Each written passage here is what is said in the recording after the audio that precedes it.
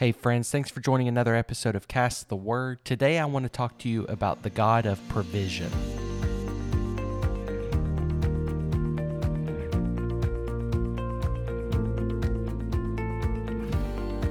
Thank you guys so much for joining another episode of Cast the Word today. I want to talk to you today on the subject of the God of provision. How many know that we serve a God of provision? He is Jehovah Jireh. He is the God who provides, and He is our God. And how many know that He is the God that provides for us? Ephesians 3:20 says, "Now to him who is able to do exceedingly abundantly above all that we can ask or think, according to the power that works in us." What a powerful verse there that Paul wrote to the Ephesians church. One commentator broke this verse down by saying that the phrase exceeding abundantly and above is really better rendered to say super abundantly or over and above what we can ask or think. And notice the phrase according to the power that works in us. The Greek word for power here is dunamis, which refers to the miraculous ability working within a believer to see the power of God released in any situation.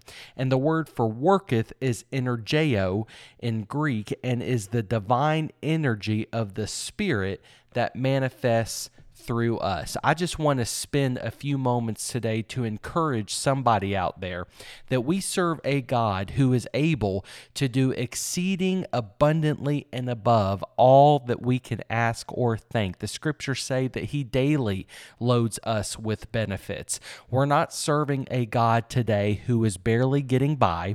We don't serve a God who is unable to make ends meet. We don't serve a God who is on the welfare system. Come on, somebody. We serve a God who has streets in His city made of gold. We serve a God who owns the cattle on 1,000 hills. We serve a God who is high and lifted up, whose train fills the temple. And that same God who hung on the cross and died for your sins and for mine. And not only that, but He called you by name out of sin and into the light of His dear Son. That is the God that we serve. That same God tonight, not just 2,000 years ago, not just applicable for what Paul wrote to the Ephesian church, but that scripture applies to you and I right here, right now in the year 2023. One scholar wrote that the phrase exceeding abundantly and above is better translated to super abundantly, like I mentioned. In other words, He's able to do what you ask and what you don't even know to ask for. That's the kind of God that we serve today. And with that being said, it's imperative in our Christian walk with God that we recognize this from day to day. We need to recognize the fact that God wants to bless you. Now, I'm not talking about a prosperity gospel here. I'm not talking about 5 steps to become a millionaire. I'm talking about spiritual blessing. I'm talking about spiritual provision. And there's a few things that I want to pull out from this verse here. And number one, we need to have an expectation that we serve this God who is the God of provision. He is Jehovah Jireh, and we need to serve Him like He is such. He's not a clockmaker who wound everything up at creation and then stepped back and things are just tick, tick, ticking until Jesus comes. He is a God who is closer than a brother. He is touched by the feeling of our infirmities. He is a God who has close relationship with them who call upon Him. Call upon the Lord and He'll hear from His holy hill. Amen. I will look up to the hills from whence cometh my help. My help comes from the Lord. We need to have an expectation that our needs will be met. That's called walking by faith and not by sight. Amen, somebody. Philippians 4:19 says, "And this same God who takes care of me will supply all your needs from His glorious riches, which have been given to us in Christ Jesus." We serve a God that the book of Psalms says He daily loads us with benefits. He daily gives me what I need. Does he you? Amen. If ye then, being evil, know how to give good gifts unto your children, how much more shall your Father which is in heaven give good things to them that ask him? That's what Matthew 7:11 says. Notice it says to them that ask him. We need to have an expectation that our needs will be met. And by having that expectation, that requires us to have conversation, to ask the Father. Amen. Matthew 7:11 again, how much more shall your Father which is in heaven give good things to them that ask him? If you're not asking, you have not. You have not because you ask not. Ask and you shall receive. Knock and it shall be answered. Amen. If you back up a few verses from Matthew chapter 7, we read in verses 7 and 8, like I just said, the verses, ask and it shall be given, seek and ye shall find, knock and it shall be opened unto you. For everyone that asks receives, and he that seeks finds, and to him that knocks it shall be open. Well, what about those prayers that are answered? Well, his ways are not our ways, and his thoughts are not our thoughts, and praise God for it. Amen. I don't want to serve a God who has the thoughts of man, and prayers sometimes are not answered in the timing and in the way that we want them to be answered, but we have to trust in him. It's not his will that we should writhe in pain and agony. Amen. It's not his will that we should just live life depressed and anxious and stressed because we have not the things that we think that we want or feel like we want. Instead, we need to trust in the Lord with all of our heart and lean not on our own understanding. In all our ways, acknowledge him, and he'll direct our path. It may not come the way you want it to. It may not come when you want it to, but we must have an expectation that our needs will be met. Psalms 37:25 says, once I was young and now I'm old, yet I have never seen the righteous forsaken, nor his seed begging for bread. I know all my needs will be met because I have a spiritual expectation that they will be met. Why? Because his word promises it. I have the expectation that he's able to do exceedingly abundantly and above all that we could ask or think because his word says so. Amen, somebody. Number two, we need to have expectations that my future is better than my past. Let me say that again. We need to have an expectation. We serve a God of provision. We need to have an expectation that that God of provision, that didn't end way back when. Come on. Our better days are ahead of us. If we're still breathing, we must believe that. We must have expectations that our future will be better than our past. Amen. We need to be confident that we have a future in the Lord. Jeremiah 29:11 says, for I know the thoughts I have for you, says the Lord. They are thoughts of good and not of evil, to give you an expected end. Another verse says they are plans for good and not for disaster, to give you a future and a hope. That scripture even applies if you're on your deathbed. Come on.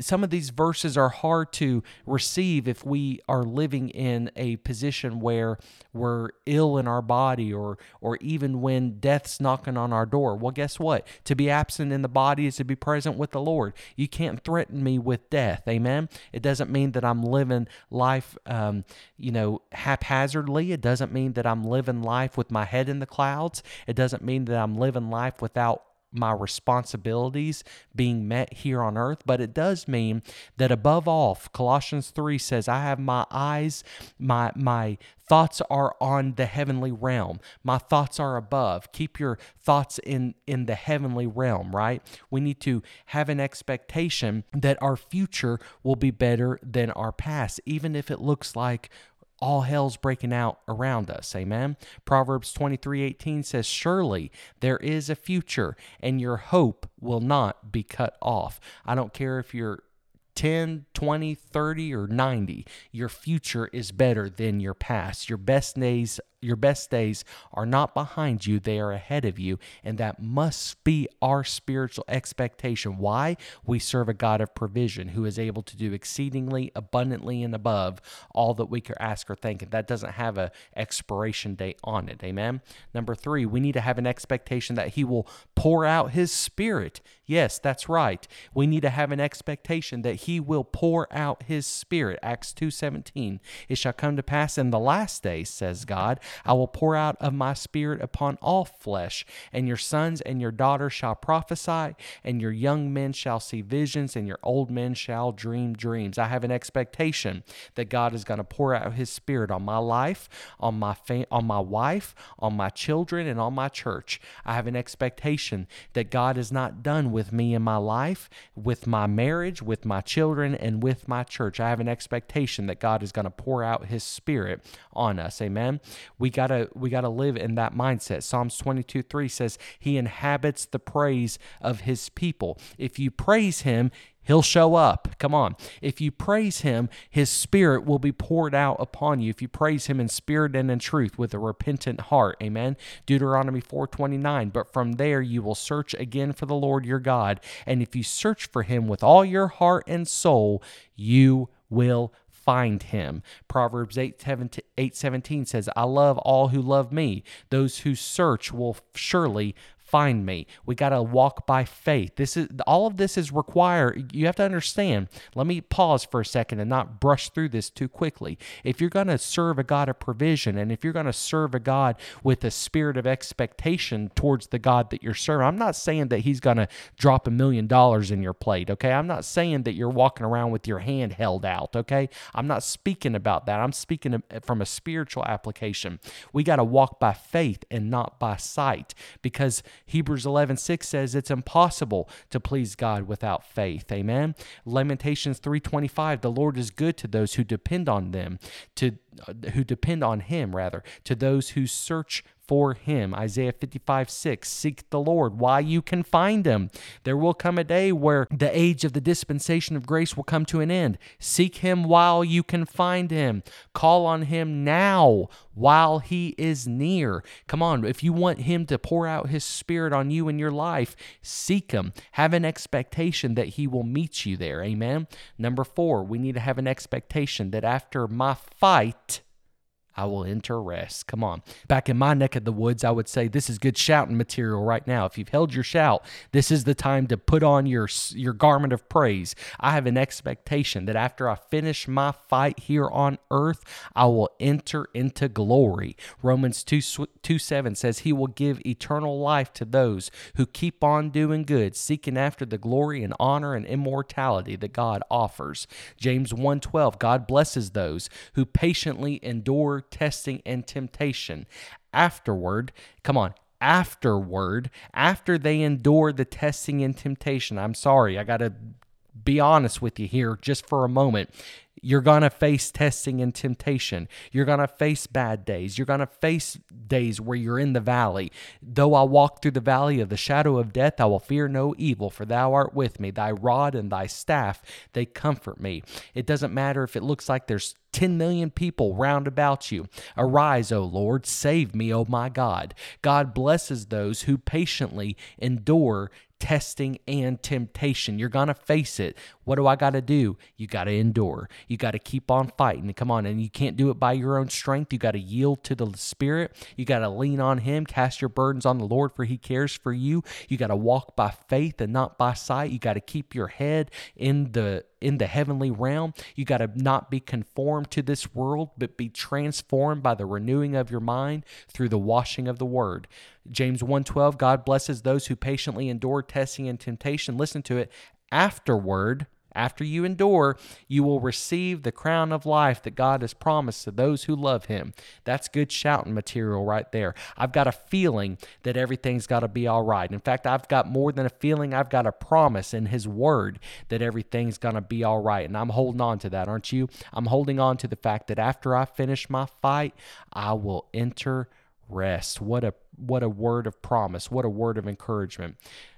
Number 5, I have an expectation of the rapture of the church. Come on, if we don't go by the grave, I'm believing we're going to be caught up in the air. Come on, we just mentioned this in our last episode. We have a expectation of the rapture of the church. And I hear the critics saying the church has been claiming the rapture for 2,000 years. They've been claiming we're in the last days since 2,000 years ago when Jesus ascended. Well, we have been. The second Jesus ascended, we've been in the last days. Now, things are progressing, things are snowballing, and the rapture is imminent. We got to keep our eyes up in the clouds. We got to keep our eyes looking. Stay watchful. Don't let the oil run out of your lamp. It's night outside. The hour is late.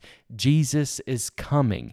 Don't let the oil run out of your lamp. If the Lord does not take me by the grave, then I have an expectation that one day we will experience the rapture of the church. 1 Thessalonians 4:16, I just quoted in my last episode. I won't belabor this point too long, but I believe that the rapture of the church could happen before this podcast is over. I have an expectation of that. It very well could. Matthew 24:42 says, "Watch therefore, for ye know not what hour your Lord does come." The people in Noah's day mocked him for building a boat, right?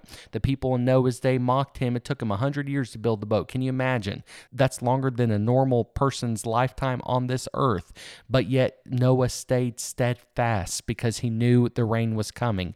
We too need to stay steadfast because we know there is a day coming where the Lord will snatch up, he will harpazo, he will snatch us up suddenly. The dead in Christ will rise, and the saints that are leaving will leave and meet the Lord in the air, and there we shall ever be with the Lord. Here's the last thing I want to say, and I'm done tonight.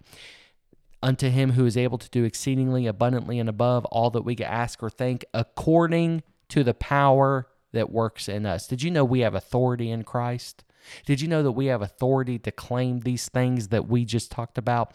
We need to claim this provision over our marriage, over our job, over our finances. We need to claim it physically, mentally, spiritually, socially, and financially. We need to claim it over our children. We need to claim it over our church. We need to claim it over our nation. No matter what nation you're in, he is a God of the nations. We need to claim this over our nation. We have power. If you are a born-again believer, if you've repented of your sins, repenting doesn't just mean crying a crocodile tear either. This isn't my message tonight, but I can't go forward without saying it. Repentance is not just saying a prayer, crying a tear, and staying in the same bondage you've stayed in for the past 20 years. Repentance means to turn around and walk the other way. You can't do it on your own. You need the Spirit of the living God working in you. And when you activate that faith, when you activate that authority in Christ, not your authority, don't mistake me, not your power. You don't have any power. Our righteousness is nothing but filthy rags. There's only one way to get to heaven. It's through the blood of the Lamb, but we overcome by the blood of the Lamb and the word of our testimony. We've got to activate that power that works within us. Too many Christians live life defeated. Too many Christians live life in bondage. Too many Christians live life with chains rattling. I hear chains falling off somebody right now. I'm believing in the prophetic right now that somebody out there is going to stand up and say, enough is enough. I'm tired of petting the same old pet sin that I've struggled with for the past decade. I'm tired of living in bondage. It's time for deliverance today, not tomorrow, not next week, today. And it's time for you to believe in spiritual expectations that you serve a God who is able to provide for your deliverance. You serve a God who is able to equip you to get out of that bondage that you've been walking in, to lay down that stronghold that's kept you anchored to your sin. You need to say, today is the day, because I believe that Jesus Christ is the Son of the living God. I believe that he died on the cross for my sins. I believe he rose on the third day. I believe he ascended and is seated at the right hand of the Father, never ceasing to intercede for you and I. And one day I believe he's going to come on back. And we need to believe that we have power that works within us. Too many Christians live life defeated. It's time for the church to rise up in victory. Come on, I hear devils getting mad right now in somebody's life because you're believing that you have victory in Christ. Come on, it's time for us to wear the devil out. He's worn you out long enough. You got to rise up in faith and say, today is the day that I'm going to believe that I have power that works within me, and his name is Jesus. He lives in me. The Holy Ghost enables me. He quickens me. He gives, I have authority in Christ to call those things which be not as though they are, and I'm believing that I serve a God that is able to do exceeding abundantly and above all that we could ask or think. Amen. I know I went fast. I know I rushed through this tonight, but I just wanted to deposit this word in your heart. I believe that this is going to bless somebody. I believe it. I feel it right here in my room as I'm recording this, that somebody is going to find victory in Christ today. By the end of this podcast, you're going to turn this podcast off and be a better person than you were than when you first started listening. And it's not because of me. It's not because of you. It's because of the power that works within you. And his name is Jesus. Amen. I hope this bless you today. Take it, receive it, apply it, and walk it out like shoe leather. Amen. Stay strong in the faith, and I look forward to talking to you next time.